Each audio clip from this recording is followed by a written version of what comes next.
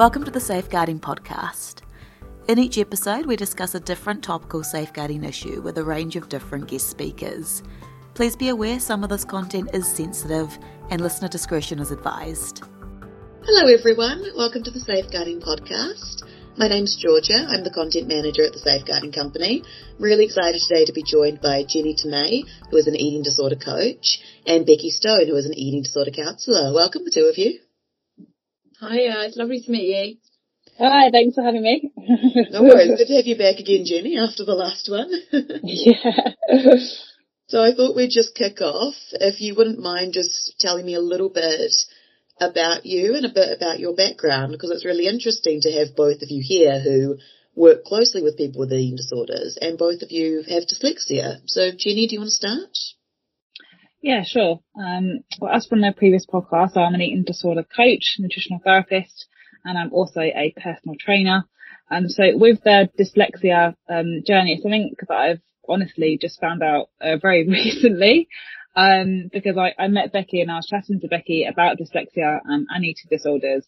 And it's something that actually Becky picked up on me, because I told her about my struggles at school, because I struggled a lot with maths in school, and particularly like science and languages. So I had a tutor as well throughout the whole of my school for maths.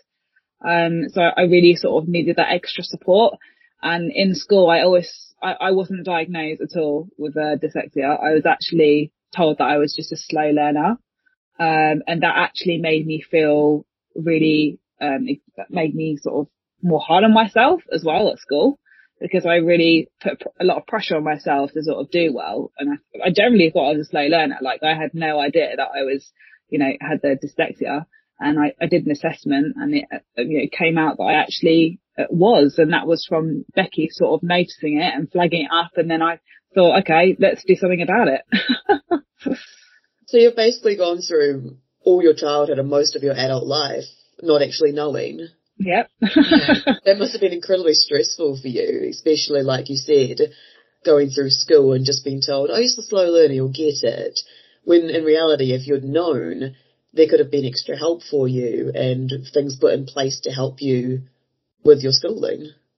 No, definitely. And I think my parents, they never really knew about it or picked up on it as well, because my dad's actually dyslexic as well. I noticed some things with him as well, like trouble with spelling and certain things like that. Like, he's very practical. Obviously, people with dyslexia, like, some people are very practical as well.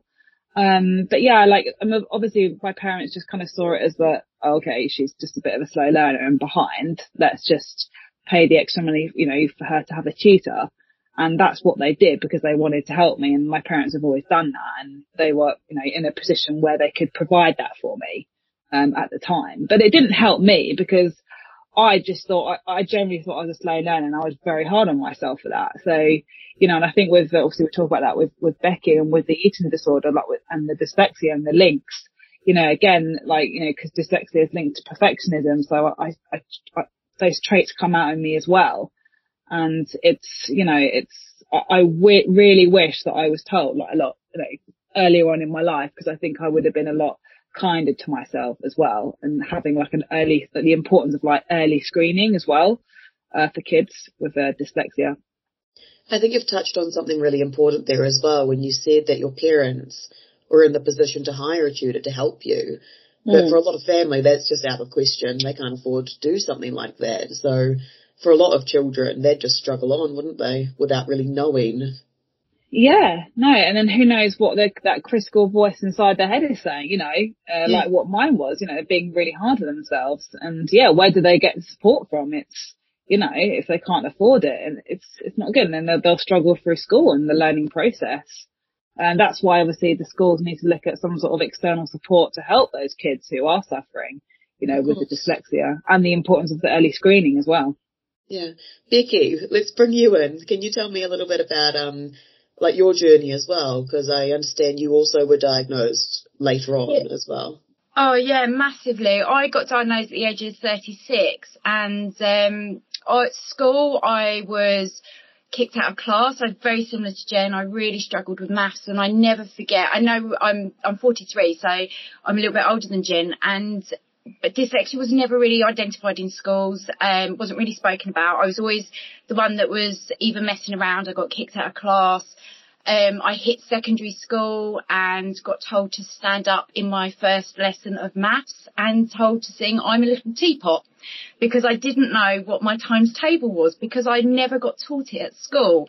So I was always I was different at school, and I masked it a lot. I never forget that moment. And I think the teacher at the time, he realised he messed up, and he spent a lot of time with me teaching me my times tables, my maths. But my anxiety was always really high, but I masked it by talking. So as I got older, and I went and I did a play therapy course a few years ago, and that's where they started flagging it up to say, look, I really think you're dyslexic. And then I was noticing my daughter was her stuff and her struggles at school. So I thought, do you know what, I'm going to go get diagnosed. And as I got diagnosed, there was part of me, if I'm really honest, was like, oh, maybe I'm just thick, maybe I'm stupid, maybe there's nothing really going on in my mind, and maybe it's just me making this all up. And then I can remember feeling so anxious before I went and got into the testing centre. And I think at the time it cost me about 400 quid. It was the best £400 I can ever spend on myself, because it's an investment back into who I am as a person. But what was really interesting is I got halfway through the diagnosis and I was sobbing. My reading age, I think, is something between a 7 and an 11-year-old of how I process my reading and my spelling. But I also noticed my son was dyslexic, and he's very similar to me. And I was like, he's messing around at school in his GCSEs and his behaviour pattern. I was thinking, what the hell? He's been missed as well. So actually, as a family unit, it's done us all the world of good, because we really get each other now. I struggle with foreign languages. So if somebody's got an accent, I'm always like, what? And it looks like I'm rude, and I'm not. I just can't process what they're saying. Or if you ask me to do my poor accountant, I love him dearly, but my accounts, I can't add up very well. But business-wise, I'm an amazing businesswoman. I'm really creative. I'm always thinking, I've got a really successful business. I'm really good with people. I look outside the box. I've got a gift, which I've learnt to accept as a gift. But as I've got to know Jen, even though like both of us are dyslexic and very similar, we're both very different. So Jen uses perfectionism, and I'm slightly more of an avoider. I wing it to the last moment. And recently we went and did the Yorkshire Three Peaks, and Jen rang me up and she's like, are you all organised? Have you bought everything, Beck? And I'm like, nah, we got weeks to go. And she's like, no, Beck, we go next weekend. And I'm like, oh, I haven't got anything ready. Where Jen's in the shop, she's organising, she's got a list, she says like where she's at. And I'm like, oh, I've really got to sort this out. So I think this is with dyslexia, but it can come across that you don't care, you're not organised, you're not listening, you're not thinking correctly, because you just don't fit a box. I think it's important to remember, like, dyslexia itself is almost like a spectrum, isn't it? And people will land on different places and might not have very similar traits. And I think that's why we like to try to put things into a box, don't we? Like, people who are dyslexic, they're just not good at academic things. But like you said, personality-wise, it kind of varies from person to person. And also, like, things like spatial awareness. If you said to me, Becky, I would like you to meet me here on Google Maps, I would end up thinking, oh, I get really anxious before I leave. And actually, since I got diagnosed, I know that I have to put coping strategies in. I always put my live location, my friends know where I'm at. So if I'm going round and round and roundabout, instead of thinking, oh, I've got to go home, they would just go back, take the third exit, you're going around in circles, find your way forward. And I think there's so many different elements. It's not just about reading and writing. I think there's lots of things that make you slightly different with dyslexia. I think as well, the two of you have both been diagnosed a little bit later on, and now you've got these strategies that you can put in place to help you. But imagine how difficult it must be for children who are trying to navigate their adolescence and schooling and so much going on, to not know that you're dyslexic and try to deal with it must be really quite traumatizing, to be honest. I work with quite a few young teenagers, and they make themselves invisible, so the teachers don't notice them, so they never got asked the questions. or they're the complete opposite, where they're getting kicked out of class because they don't want to look stupid in front of their peers. So they're getting kicked out, and then they're branded as the naughty kid. Well, it's not. It's just they don't get it. But their coping mechanism, where if they were able to have like a visual learning with more metaphors instead of more the writing side of it, I think they'd thrive. Yeah, it's just providing the learning in all the different ways. I'm very much a visual learner. That's why I struggled in school. But like Becky said, I definitely now know that I mastermind through perfectionism, because I just studied hard. I put my head down a lot at school. I hardly went out when I was doing my A-levels, but I just studied. And I think there's a lot of other people doing that out there as well. Like I imagine, I hope that schools are starting to move in different directions now, where they're more accommodating to people who aren't like learning from books and learning from writing, but like you said, they're visual learners and they learn through actually standing up and stepping through all the motions, which is hard to do in some subjects like science and English. But I think it's important that now, especially when a lot of people are having to work from home and a lot of schools are doing homeschooling and stuff like that, we need to have those different learning points catered for. So I'm really interested now, the link between dyslexia and eating disorders. Who can talk me through that? I started noticing the link, I think because being diagnosed, I think it's been an absolute saviour for me. And what I was noticing is I was getting I started doing eating disorders in 2018, and I've worked in a lot of schools, and all of a sudden I'm beginning to notice this pattern. So even though as a professional, I am not able to diagnose, but when I do spot little things, I ask. So when you come into therapy with me, I will send you over 3 screenings, one for autism, ADHD and dyslexia. So what I was noticing the pattern with the eating disorders was their brains were racing. There was a lot of anxiety, there was a lot of overthinking, and there was a lot of masking going on. And so I'd say to them, "Oh, do me a favour, could you fill out this form and see what it comes back with?" I said, "I've just got a bit of an idea, but I cannot diagnose you." And what I was noticing was dyslexia was coming again and again and again through some of the screenings, because they didn't understand themselves, because their self-esteem was really low, their spatial awareness was different. So when you look in a mirror, and I don't know whether you two are like it, but I can take a picture of myself and I can take one look at it and I'll be like, I pick holes in it, and then I can come back an hour later and my visual distortion is different. I'm like, oh, I don't get that. There's nothing wrong with that picture. But because of the low self-esteem and the eating disorders, it will pick away at what you see. So when you're looking in a mirror, for example, you'll be picking away at you're not thin, you're fat, or you're not thin enough, or all of the negative thinking. So I sort of describe it as you've got 3 brains. So you'd have, like, for example, Becky Stone brain, you have the dyslexic part of Becky Stone, and then you'd have, because I've recovered from anorexia, and then I'd have the anorexic part of my brain. But the voice of the chatter of the anorexia would end up feeding off my low self-esteem and distortion because of the dyslexia. And I think if people are diagnosed a lot younger so they understand who they are, I reckon they can find power within themselves to be able to push back on the negative thinking of the eating disorder, and that part of trying to fit in society. When you are dyslexic, you are different, and it's okay to be different. I think it's really well said.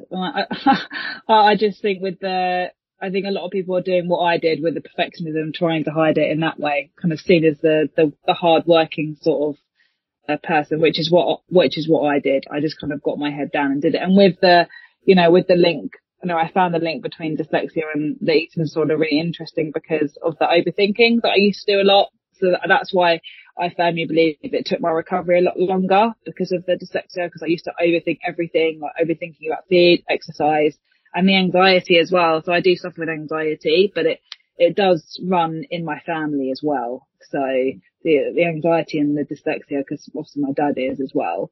So kind of all those links really, like if I'd have known about that, about myself, I think I would have learned how to, better manage myself as well when I was younger, because I had no idea about any of this, So it's the shame, I think, the shame that goes with dyslexia, that you try and hide away, and the guilt that you're different.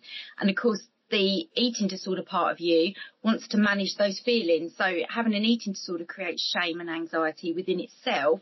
Being dyslexic creates shame. And sometimes, like, I can be out and about and people are like, and I'm trying to talk and I can't get all my words out because my brain is racing, and that then I can feel really embarrassed, and I'm like, oh, I've got to get out of here, I've got to get out of here. And instead now I will just say, I'm dyslexic, I'm muddling my words up, give me 2 seconds, I repause, reframe, and I come back in a different way.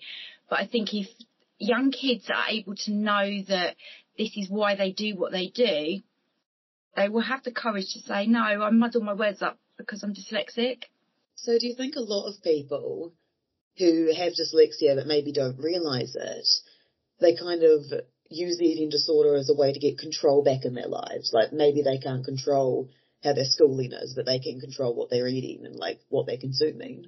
Yeah, I'd say so. I think it is a form of control. It's a numbing. It stops the feeling, but then at the same time it creates another problem. It's like, I have an analogy of like the Spider-Man. I don't know if you've seen the film where you've got the good Spider-Man and you've got the black Spider-Man, and then all of a sudden this black venomous sort of takes over Spider-Man's outfit. And that is what eating disorders are like. They sort of, once you allow that inch and that overthinking to take over, all of a sudden it's got a little bit more room to claw up you, and that's it. And sometimes the illness just ends up becoming so big that you end up sort of being like the black Spider-Man. It takes a lot of strength to bounce back from it. No, definitely. That's a great analogy. Appreciate that one. So, do you think people who have dyslexia are more prone to eating disorders, or is that not a fair claim to make? I would say just for experience, yes. Okay. But I think that's just through my clients that I've got coming through. So I haven't got anything written down as a statistic. I would say 2 out of the 4 clients that I see for eating disorders have undiagnosed dyslexia. And I've had a few people as adults who've been in units as, like, say, my age, but they've been in units for eating disorders. And I've got some really good recovery rates out of them, because I said I really think that you're dyslexic and the eating disorder is feeding off your dyslexia. And once they've got diagnosed, all of a sudden the pressure and the anxiety has disappeared, and their recovery, they're like on fire. Why do you think that helps to be diagnosed with dyslexia? How does that help with an eating disorder recovery? I think it's more about having an answer. Okay. I think once you've got an answer of why you are the way you are, and your brain works in that way, you're not having to overcompensate all the time. I was going to say, it allows you to better understand yourself, I guess, and understand.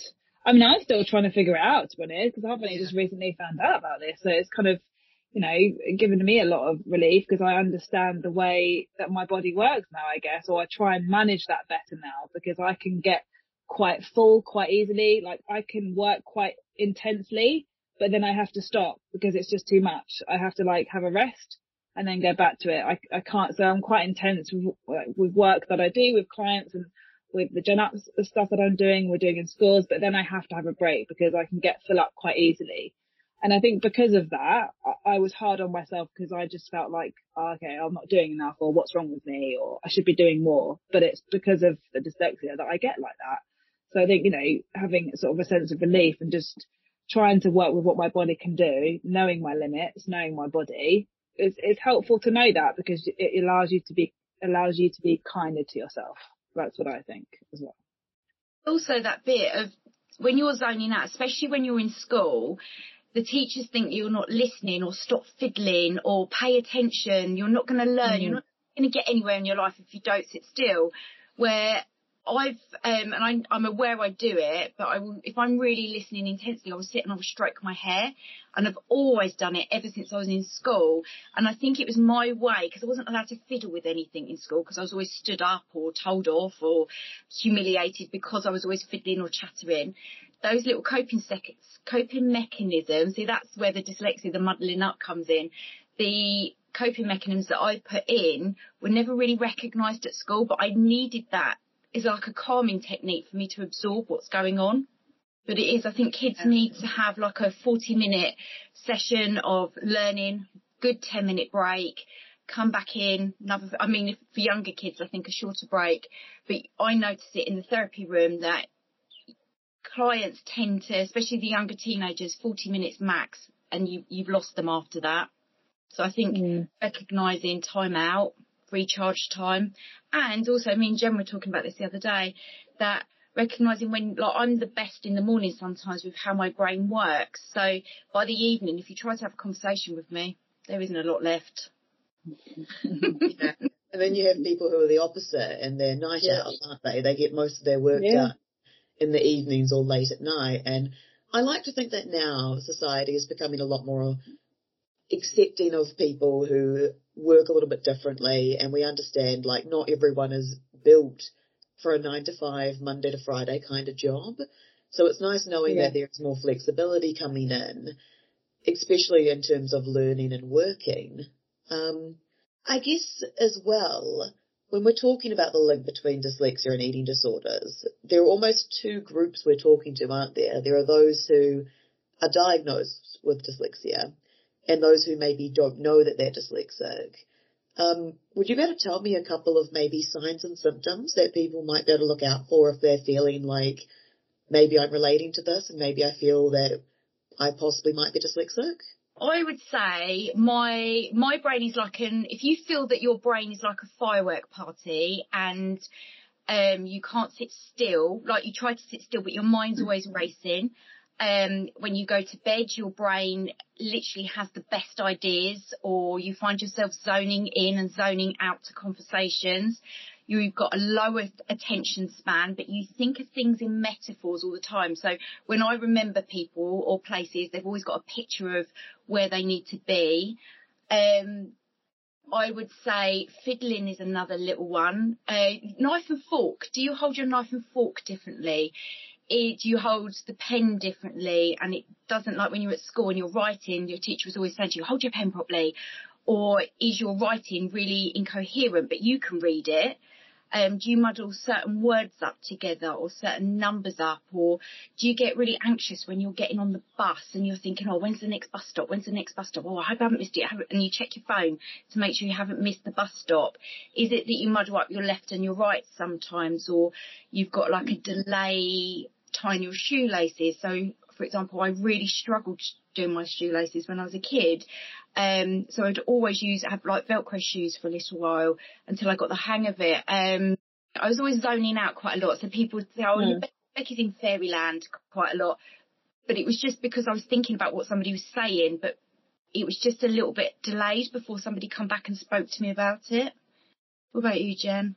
Yeah, the sort of slow processing, isn't it? And the reading. So I've noticed that I'm quite slow with like reading. Like I struggle to like read text. So if there's like a lot of text on A4, like I have to have some like block. I have to have colours or something. Like I struggle to read like a whole plane full of text on a book. Like, so, you know, like just normal books for reading. I use a lot of audio books now because I find that I just take that in better. So yeah, it's just struggling to sort of, you know, read books like that as well, because I'm a visual learner. As well, and the maths, so struggling with the maths and the language sort of side of it, they are big indicators because I struggle with that as well. Yeah, letters and numbers mixed together. I worked for an agency a few years ago and their invoicing was letters and numbers, and it used to create this anxiety every time I had to put my invoicing in, and all of a sudden I could feel myself not handing my wages in to get paid because the numbers and the letters were muddling up and it was causing more anxiety. So if you find yourself avoiding things, there could be something else going on that you don't want to end up being silly or asking for help because you might end up being shamed for it. But actually sometimes voicing it can make it a lot easier. And just while I'm thinking of it, dyslexia and ADHD have a 30% chance that you have those traits that link together. So recently I did one of the screenings that I have here, and I've always said I'm a bit like Tasmanian devil. I'm very all or nothing thinking.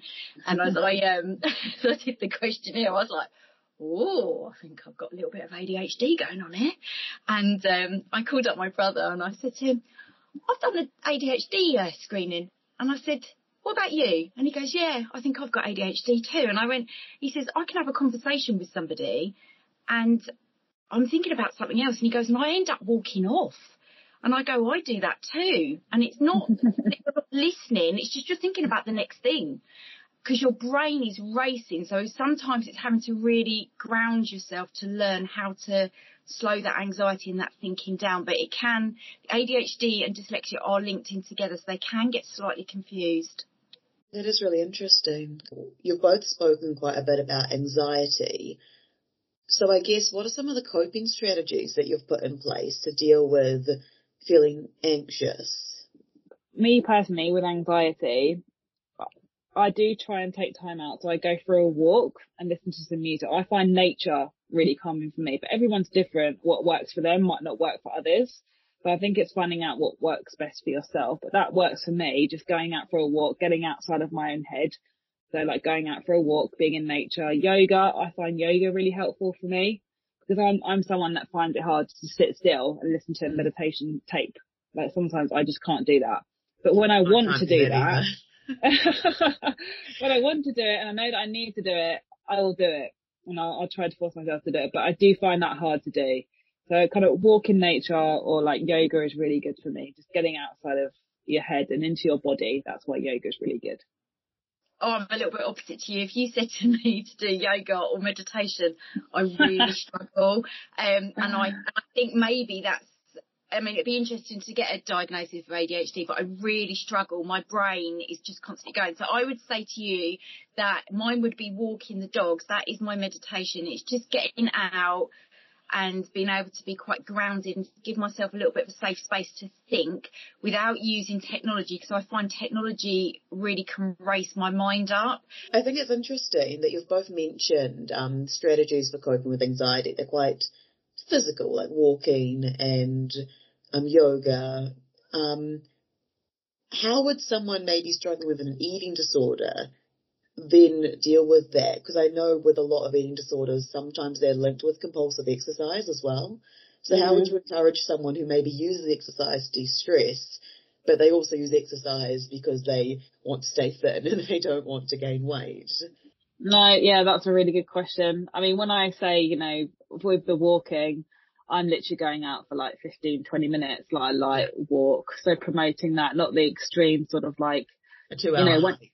Yeah. Or like going out for what I used to do was years ago, I used to just burn off all my anxiety for extreme exercise. That's what I used to do, but I know not to do that anymore. Like I know my limits. I know I don't have to do that.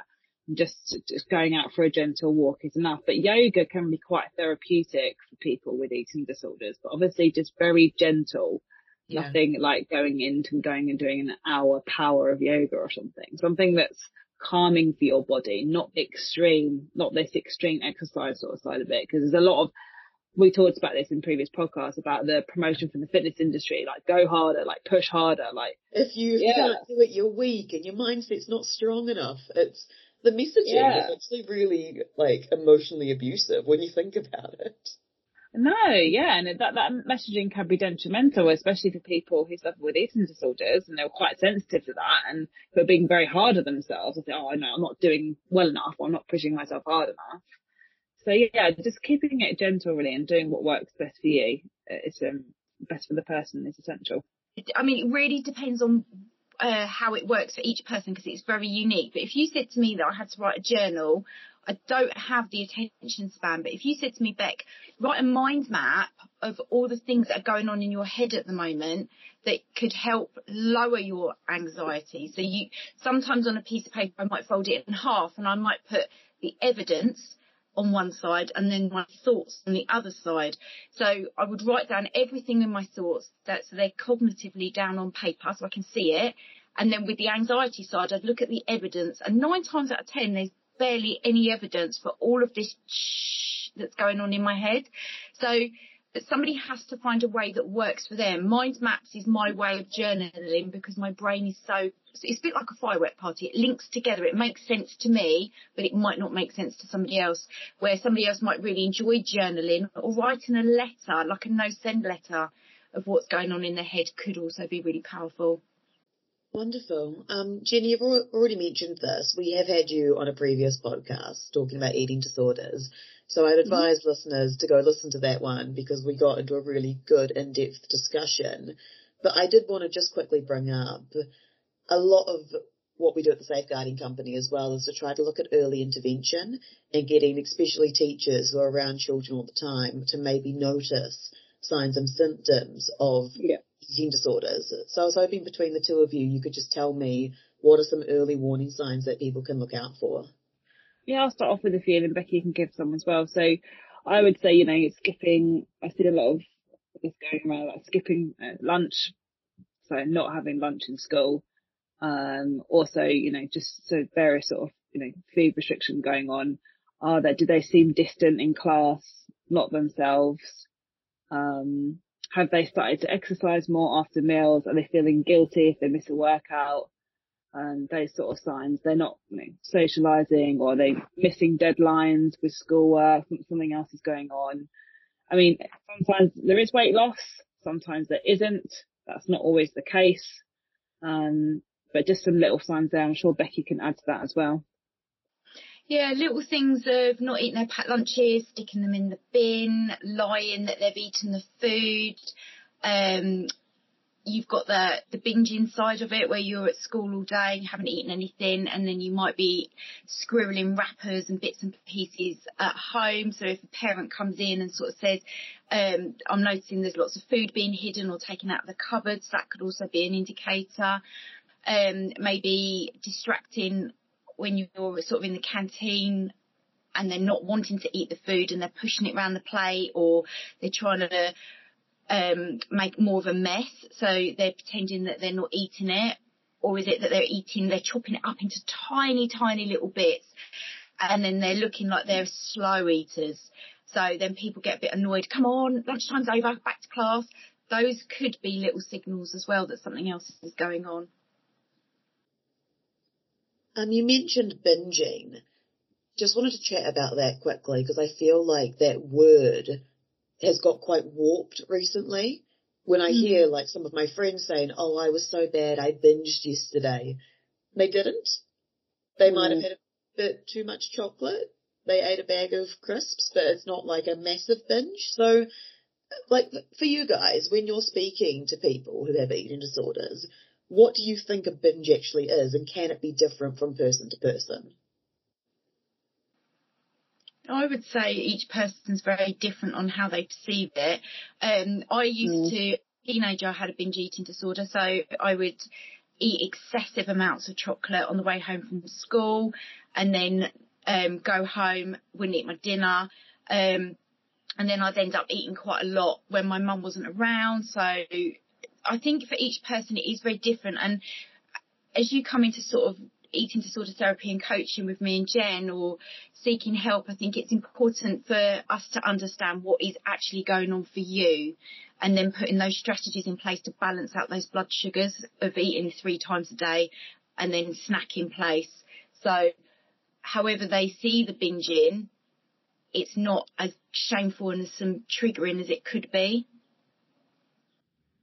Yeah, no. It's also how often it's recurring as well. Like if they just don't, if you've done like a one-off binge at the weekend, like there's nothing, that's fine there. But if it's happening consistently here, it's recurring, and there's constant feelings of feeling out of control around their food. Yeah. Then there's something going on here. I think that leads really well to my next question. I know previously, Jenny, we've had you with us for webinars where you talked about eating disorders versus disordered eating. Would you mind just explaining what the difference is between that? Yeah, sure. So someone with disordered eating, there's no sort of any concerns with shape or weight, basically. So they could be, someone who's depressed and just not wanting to eat. But generally, there's no concerns around shape or weight. That's disordered eating. Whereas when it starts to become an eating disorder or a mild eating disorder, then there are concerns around shape or weight. So that's the distinction between the two. It's not an actual eating disorder because there's no concerns around shape or weight. So that's the disordered eating. I mean, everyone has probably had some form of disordered eating within their life. Life gets in the way, we get stressed, things like that. Also, people with autism, so autistic traits, they have slightly disordered eating because that's down to their autism, because you'll see them eating, relatively the same foods every day. But that doesn't necessarily mean they have an eating disorder. Yeah. I'm sure Becky would agree with that. Yeah, and I think there's, like with autism, you can get very fixated on routine foods, and as long as they're eating the correct amount of food that their body needs and they're getting the right nutrition, I think it's just taking the pressure away, because they will go through, I've noticed that autistic children will just go through phases as they get bored of what they're eating and then they try something else. But as long as they are eating, they're not losing weight, I think it's really accepting where they're at for who they are as well. Yeah, definitely. Okay, I only have one more question for the two of you, and it's going back to how teachers can basically support people with dyslexia and or eating disorders. So when you were both at school, what could your teachers have done to better support you? And this is in no way me blaming anyone. I know times are changing now and we know more about dyslexia and eating disorders. But I just think it would be really useful, since both of you have suffered from eating disorders and you both have dyslexia, to hear personally what could have actually helped you and what would have supported you more. I would have said more visual techniques, especially in the learning side. So instead of having textbook stuff that I wasn't able to just retain the information, having words written with metaphors, I think I would have just absorbed things in such a different way. Maybe different coloured paper might have helped.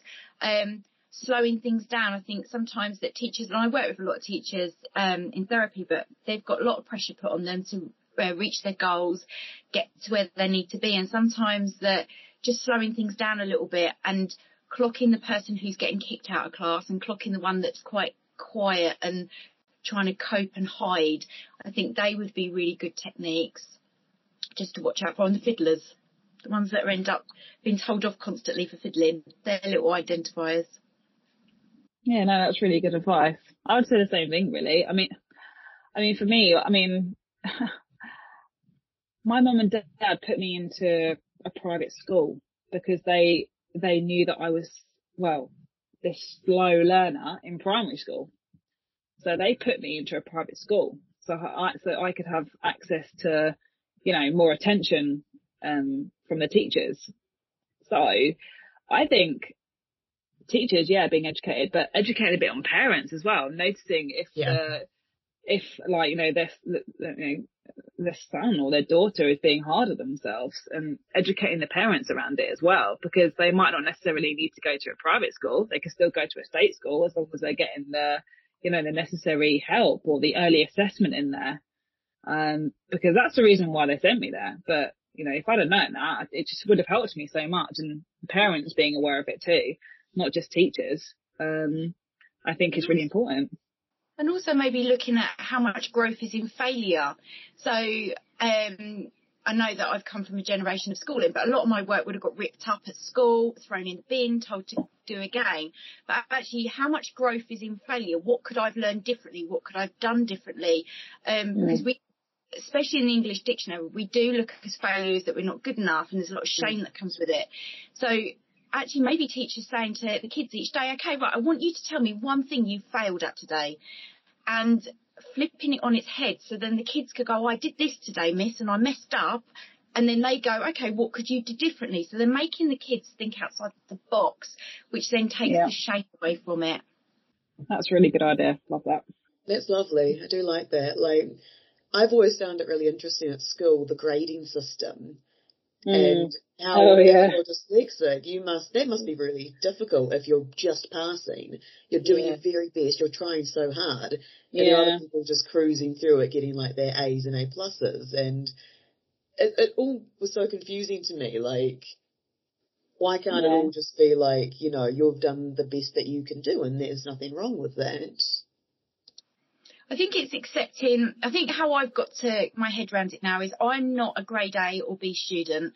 If you said to me, Beck, can you get 40% or 45% to be able to get through, I'd be quite happy with that. Where I think it's accepting people for the level that they're at and getting them to do like a 5% marker. So instead of thinking, oh, well, if you don't get A's and B's, you're never good enough. Instead, like for me, if you said to me, Beck, if you could try for 45% this time, what do you need put in place to get you to 45%? And I think that would boost my confidence, because I think going at school, I always wanted to be good. I just couldn't really get to the A's and B's. Yeah. Yeah. And there's nothing wrong with that. That was what I mean. Why should you have to get A's and B's when you're passing? Nothing wrong with passing. Okay, I think that's everything from me. I just wanted you to maybe mention the work you do if people want to get in touch with you for help with their eating disorders, for some coaching or some therapy. Jenny, do you want to start? Yeah, sure. You can find me on the website at jenup.com, where all the information is there as well. And the Safeguarding Company has all our toolkits for teachers on the early intervention and prevention, so looking out for the signs as well. And then we're also providing workshops for schools, and we're a non-profit, so if any school is interested in that, that would be great, because obviously we can look into funding for the school in order to provide the workshops for the teachers about eating disorders. But you can email me at info@jenup.com for that as well, and also for individual work too. Perfect. And you, Becky?